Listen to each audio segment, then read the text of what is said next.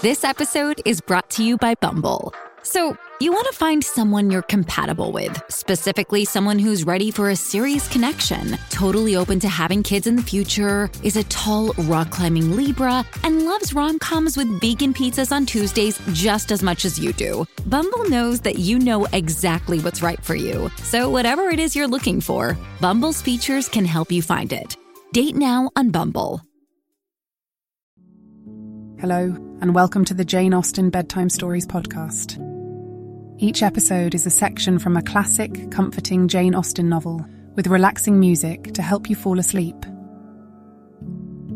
You may notice that we sound a little different this week. We look forward to continuing to share our love of Jane Austen with you. If you like the Jane Austen Bedtime Stories podcast, please follow us on Spotify and Apple Podcasts and leave a 5-star rating.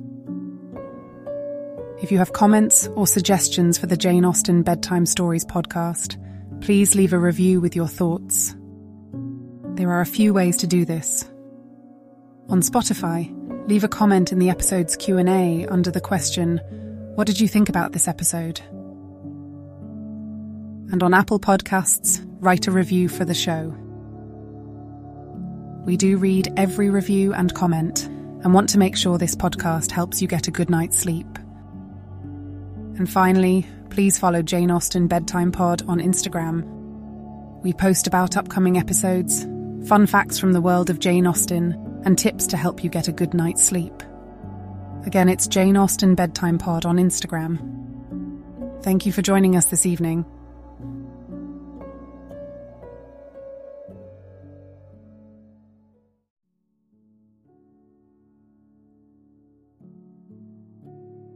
Now it's time to relax. Let your body fall into a comfortable position in your bed and drift gently into a state of total relaxation with tonight's story.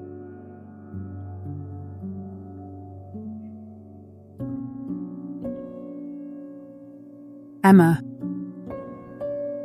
Volume 2, Chapter 3.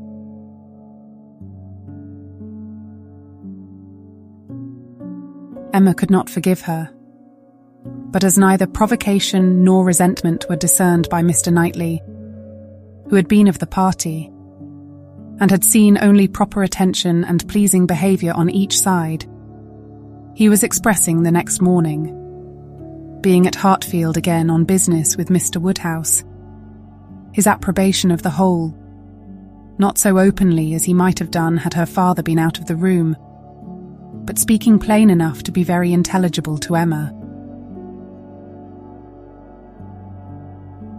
He had been used to think her unjust to Jane, and had now great pleasure in marking an improvement. "A very pleasant evening," he began, as soon as Mr. Woodhouse had been talked into what was necessary, told that he understood, and the papers swept away. "Particularly pleasant. You and Miss Fairfax gave us some very good music. I do not know a more luxurious state, sir, than sitting at one's ease to be entertained a whole evening by two such young women, sometimes with music and sometimes with conversation. I'm sure Miss Fairfax must have found the evening pleasant, Emma. You left nothing undone. I was glad you made her play so much. For having no instrument at her grandmother's, it must have been a real indulgence. I am happy you approved," said Emma, smiling, "but I hope I am not often deficient in what is due to guests at Hartfield."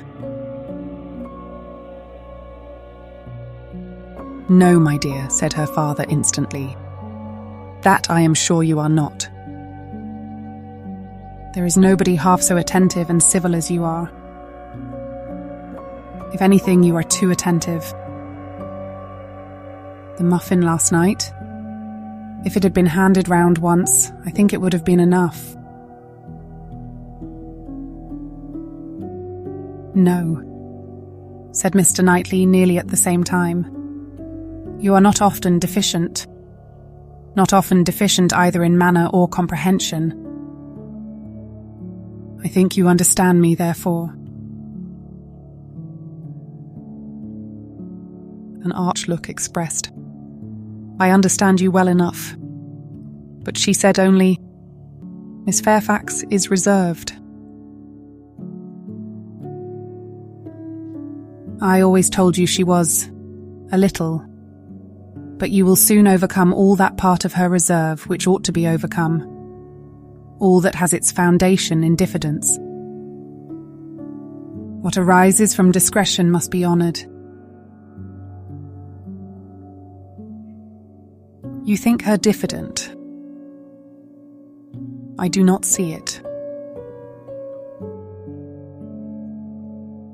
My dear Emma, said he, moving from his chair into one close by her. You are not going to tell me, I hope, that you had not a pleasant evening. Oh no. I was pleased with my own perseverance in asking questions, and amused to think how little information I obtained. I am disappointed, was his only answer. I hope everybody had a pleasant evening, said Mr. Woodhouse in his quiet way. I had. Once I felt the fire rather too much, but then I moved back my chair a little, a very little, and it did not disturb me. Miss Bates was very chatty and good-humoured, as she always is, though she speaks rather too quick. However, she is very agreeable, and Mrs. Bates too, in a different way. I like old friends, and Miss Jane Fairfax is a very pretty sort of young lady, a very pretty and a very well-behaved young lady indeed. She must have found the evening agreeable, Mr. Knightley, because she had Emma. True, sir, and Emma because she had Miss Fairfax. Emma saw his anxiety, and wishing to appease it, at least for the present, said, and with a sincerity which no one could question, she is a sort of elegant creature that one cannot keep one's eyes from. I'm always watching her to admire, and I do pity her from my heart. Mr. Knightley looked as if he were more gratified than he cared to express, and before he could make any reply, Mr. Woodhouse, whose thoughts were on the Bateses, said, It is a great pity that their circumstances should be so confined. A great pity indeed. And I've often wished, but it is so little one can venture to do. Small, trifling presents of anything uncommon. Now we have killed a porker, and Emma thinks of sending them a loin or a leg.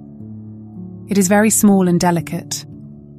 Hartfield pork is not like any other pork, but still it is pork. And my dear Emma, unless one could be sure of their making it into steaks, nicely fried, as ours are fried, without the smallest grease, and not roast it, for no stomach can bear roast pork. I think we had better send the leg. Do not you think so, my dear? My dear Papa, I sent the whole hind quarter. I knew you would wish it. There will be the leg to be salted, you know, which is so very nice, and the loin to be dressed directly in any manner they like. That's right, my dear, very right. I had not thought of it before, but that is the best way. They must not over-salt the leg. And then, if it is not over-salted, and if it is very thoroughly boiled, just as Searle boils ours, and eaten very moderately of, with a boiled turnip and a little carrot or parsnip. I do not consider it unwholesome. "Emma," said Mr. Knightley presently, "I have a piece of news for you. You like news, and I heard an article in my way hither that I think will interest you." "News? Oh yes, I always like news." "What is it? Why do you smile so? Where did you hear it?" "At Randall's." He had time only to say, "No, not at Randall's. I have not been near Randall's," when the door was thrown open, and Miss Bates and Miss Fairfax walked into the room. Full of thanks, and full of news, Miss Bates knew not which to give quickest. Mr. Knightley soon saw that he had lost his moment, and that not another syllable of communication could rest with him. "Oh, my dear sir, how are you this morning? My dear Miss Woodhouse, I come quite overpowered. Such a beautiful hind quarter of pork. You are too bountiful. Have you heard the news? Mr. Elton is going to be married." Emma had not had time even to think of Mr. Elton, and she was so completely surprised that she could not avoid a little start and a little blush at the sound. "There is my news. I thought it would interest you," said Mr. Knightley, with a smile which implied a conviction of some part of what had passed between them. "But where could you hear it?" cried Miss Bates. "Where could you possibly hear it, Mr. Knightley? For it is not 5 minutes since I received Mrs. Cole's note. No, it cannot be more than 5, or at least 10. For I had got my bonnet and spencer on, just ready to come out. I was only gone down to speak to Patty again about the pork. Jane was standing in the passage. Were not you, Jane? For my mother was so afraid that we had not any salting pan large enough. So I said I would go down and see, and Jane said, 'Shall I go down instead? For I think you have a little cold. And Patty has been washing the kitchen.' 'Oh, my dear,' said I. 'Well,' and just then came the note. A Miss Hawkins, that's all I know. A Miss Hawkins of Bath. But Mr. Knightley, how could you possibly have heard it?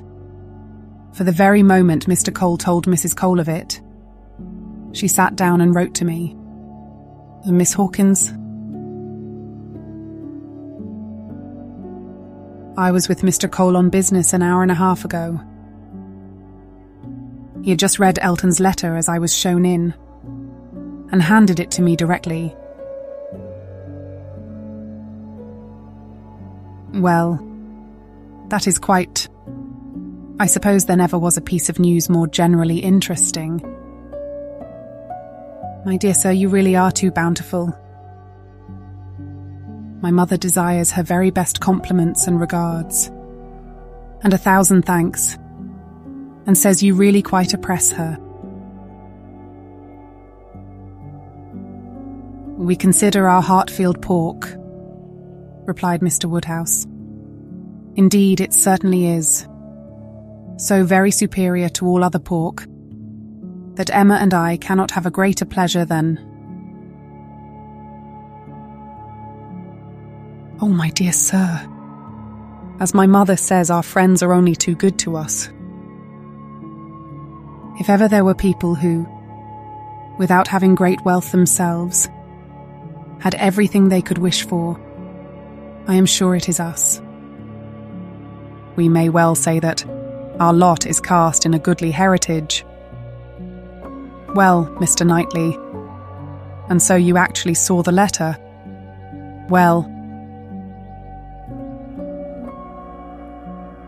it was short, merely to announce, but cheerful.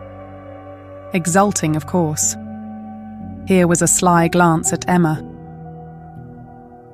He had been so fortunate as to... I forget the precise words. One has no business to remember them. The information was, as you state, that he was going to be married to a Miss Hawkins. By his style, I should imagine it just settled. Mr. Elton going to be married, said Emma, as soon as she could speak. He will have everybody's wishes for his happiness. He is very young to settle, was Mr. Woodhouse's observation. He had better not be in a hurry. He seemed to me very well off as he was. We were always glad to see him at Hartfield. A new neighbour for us all, Miss Woodhouse, said Miss Bates joyfully. My mother is so pleased. She says she cannot bear to have the poor old vicarage without a mistress. This is great news indeed. Jane, you have never seen Mr. Elton. No wonder that you have such a curiosity to see him. Jane's curiosity did not appear of that absorbing nature as wholly to occupy her. No, I have never seen Mr. Elton, she replied, starting on this appeal. Is he a tall man? Who shall answer that question? Cried Emma. My father would say, yes. Mr. Knightley, no. And Miss Bates and I that he is just the happy medium. When you have been here a little longer, Miss Fairfax, you will understand that Mr. Elton is the standard of perfection in Highbury, both in person and mind. Very true, Miss Woodhouse, so she will. He is the very best young man. But my dear Jane, if you remember, I told you yesterday he was precisely the height of Mr. Perry. Miss Hawkins, I dare say, an excellent young woman. His extreme attention to my mother, wanting her to sit in the vicarage pew, that she might hear the better. For my mother is a little deaf, you know. It is not much, but she does not hear quite quick. Jane says that Colonel Campbell is a little deaf. He fancied bathing might be good for it, the warm bath, but she says it did him no lasting benefit. Colonel Campbell, you know, is quite our angel, and Mr. Dixon seems a very charming young man, quite worthy of him. It is such a happiness when good people get together, and they always do. Now, here will be Mr. Elton and Miss Hawkins, and there are the Coles, such very good people, and the Perrys. I suppose there never was a happier or a better couple than Mr. and Mrs. Perry. I say, sir, turning to Mr. Woodhouse, I think there are few places with such society as Highbury. I always say, we are quite blessed in our neighbours. My dear sir, if there is one thing my mother loves better than another, it is pork. A roast loin of pork. As to who, or what Miss Hawkins is, or how long he has been acquainted with her, said Emma, nothing, I suppose, can be known. One feels that it cannot be a very long acquaintance.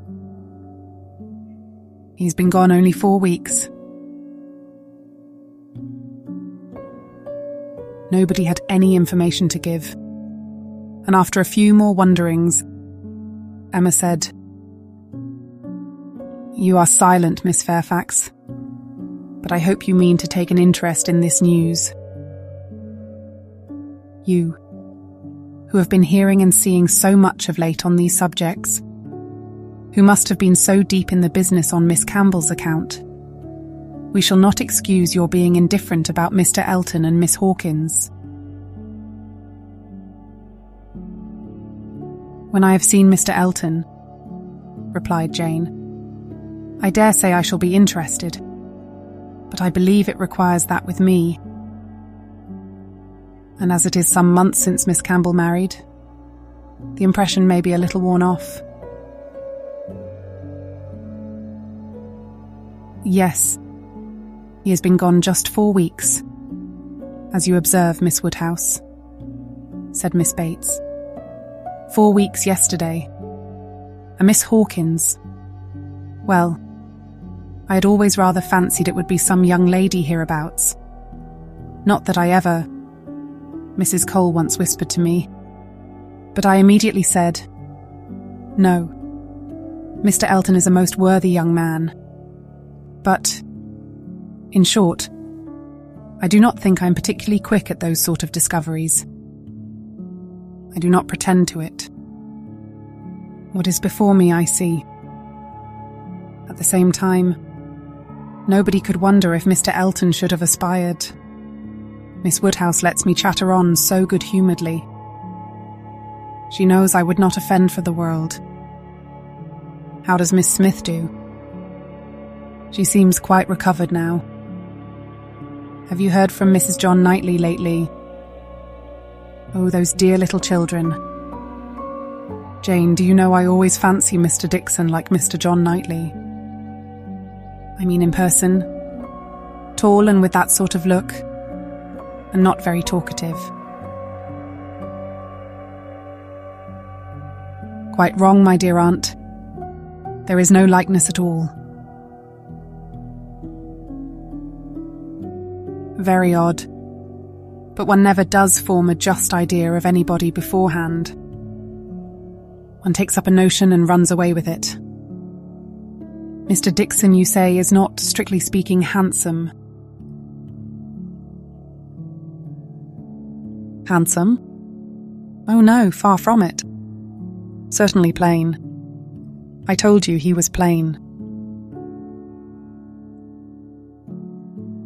My dear, you said that Miss Campbell would not allow him to be plain, and that you yourself... Oh, as for me, my judgment is worth nothing. Where I have a regard, I always think a person well-looking. But I gave what I believed the general opinion when I called him plain. Well, my dear Jane, I believe we must be running away. The weather does not look well, and Grandmamma will be uneasy. You are too obliging, my dear Miss Woodhouse, but we really must take leave. This has been a most agreeable piece of news indeed. I shall just go round by Mrs. Cole's, but I shall not stop 3 minutes. And Jane, you had better go home directly. I would not have you out in a shower. We think she is the better for Highbury already. Thank you, we do indeed. I shall not attempt calling on Mrs. Goddard, for I really do not think she cares for anything but boiled pork. When we dress the leg, it will be another thing. Good morning to you, my dear sir. Oh, Mr. Knightley is coming too. Well, that is so very... I am sure if Jane is tired, you will be so kind as to give her your arm. Mr. Elton and Miss Hawkins, good morning to you.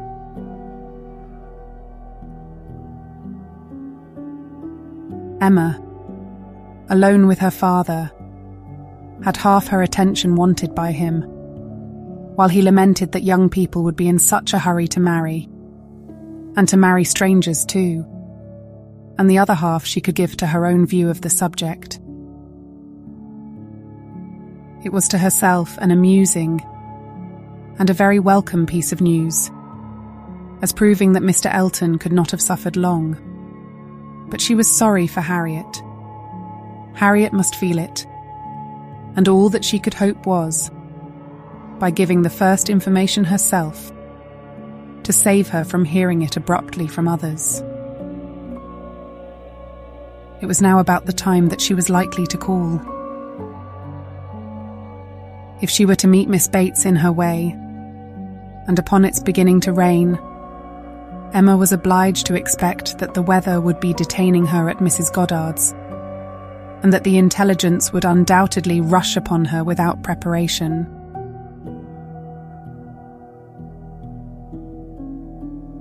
The shower was heavy but short, and it had not been over 5 minutes when in came Harriet, with just the heated, agitated look which hurrying thither with a full heart was likely to give, and the "Oh, Miss Woodhouse, what do you think has happened?"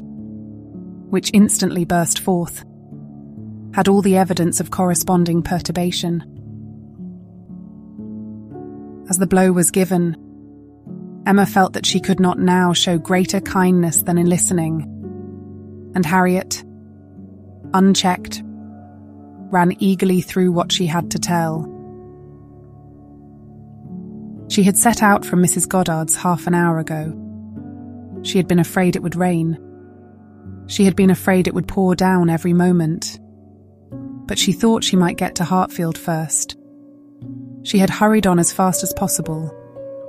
But then, as she was passing by the house where a young woman was making up a gown for her, she thought she would just step in and see how it went on. And though she did not seem to stay half a moment there, soon after she came out it began to rain, and she did not know what to do. So she ran on directly, as fast as she could, and took shelter at Ford's. Ford's was the principal woolen draper, linen draper, and haberdasher's shop united, the shop first in size and fashion in the place. And so, there she had sat, without an idea of anything in the world, full 10 minutes perhaps, when all of a sudden, who should come in? To be sure, it was so very odd, but they always dealt at Ford's. Who should come in but Elizabeth Martin and her brother? Dear Miss Woodhouse, only think. I thought I should have fainted. I did not know what to do. I was sitting near the door. Elizabeth saw me directly, but he did not. He was busy with the umbrella. I am sure she saw me, but she looked away directly and took no notice, and they both went to quite the farther end of the shop, and I kept sitting near the door. Oh dear, I was so miserable. I'm sure I must have been as white as my gown. I could not go away, you know, because of the rain, but I did so wish myself anywhere in the world but there. Oh dear, Miss Woodhouse. Well, at last, I fancy. He looked round and saw me, for instead of going on with her buyings, they began whispering to one another. I am sure they were talking of me, and I could not help thinking that he was persuading her to speak to me. Do you think he was, Miss Woodhouse? For presently she came forward, came quite up to me, and asked me how I did, and seemed ready to shake hands if I would. She did not do any of it in the same way that she used. I could see she was altered, but however, she seemed to try to be very friendly, and we shook hands and stood talking some time. But I know no more what I said. I was in such a tremble. I remember she said she was sorry we never met now, which I thought almost too kind. Dear Miss Woodhouse, I was absolutely miserable. By that time it was beginning to hold up, and I was determined that nothing should stop me from getting away. And then, only think, I found he was coming up towards me too. Slowly, you know, and as if he did not quite know what to do. And so he came and spoke, and I answered, and I stood for a minute feeling dreadfully. You know, one can't tell how. And then I took courage, and said it did not rain, and I must go. And so off I set. and I had not got 3 yards from the door when he came after me, only to say, if I was going to Hartfield, he thought I had much better go round by Mr. Cole's stables, for I should find the near way quite floated by this rain. Oh dear, I thought it would have been the death of me, so I said I was very much obliged to him. You know I could not do less. And then he went back to Elizabeth, and I came round by the stables. I believe I did, but I hardly knew where I was, or anything about it. Oh, Miss Woodhouse, I would rather done anything than have it happen, and yet, you know, there was a sort of satisfaction in seeing him behave so pleasantly and so kindly. And Elizabeth too. Oh, Miss Woodhouse, do talk to me and make me comfortable again. Very sincerely did Emma wish to do so, but it was not immediately in her power. She was obliged to stop and think. She was not thoroughly comfortable herself. The young man's conduct, and his sister's, seemed the result of real feeling, and she could not but pity them. As Harriet described it, there had been an interesting mixture of wounded affection and genuine delicacy in their behaviour. But she had believed them to be well-meaning, worthy people before, and what difference did this make in the evils of the connection? It was folly to be disturbed by it. Of course, he must be sorry to lose her. They must be all sorry. Ambition, as well as love, had probably been mortified. They might all have hoped to rise by Harriet's acquaintance. And besides, what was the value of Harriet's description? So easily pleased, so little discerning. What signified her praise?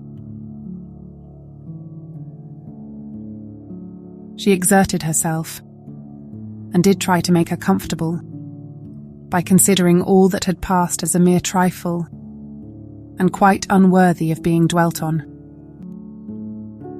It might be distressing for the moment, said she, but you seem to have behaved extremely well, and it is over, and may never, can never, as a first meeting, occur again, and therefore you need not think about it. Harriet said, very true, and she would not think about it, but still she talked of it. Still she could talk of nothing else. And Emma at last, in order to put the Martins out of her head, was obliged to hurry on the news, which she had meant to give with so much tender caution, hardly knowing herself whether to rejoice or be angry, ashamed or only amused at such a state of mind in poor Harriet, such a conclusion of Mr. Elton's importance with her. Mr. Elton's rights, however, gradually revived. Though she did not feel the first intelligence as she might have done the day before, or an hour before, its interest soon increased, and before their first conversation was over, she had talked herself into all the sensations of curiosity, wonder and regret, pain and pleasure, as to this fortunate Miss Hawkins, which could conduce to place the Martins under proper subordination in her fancy.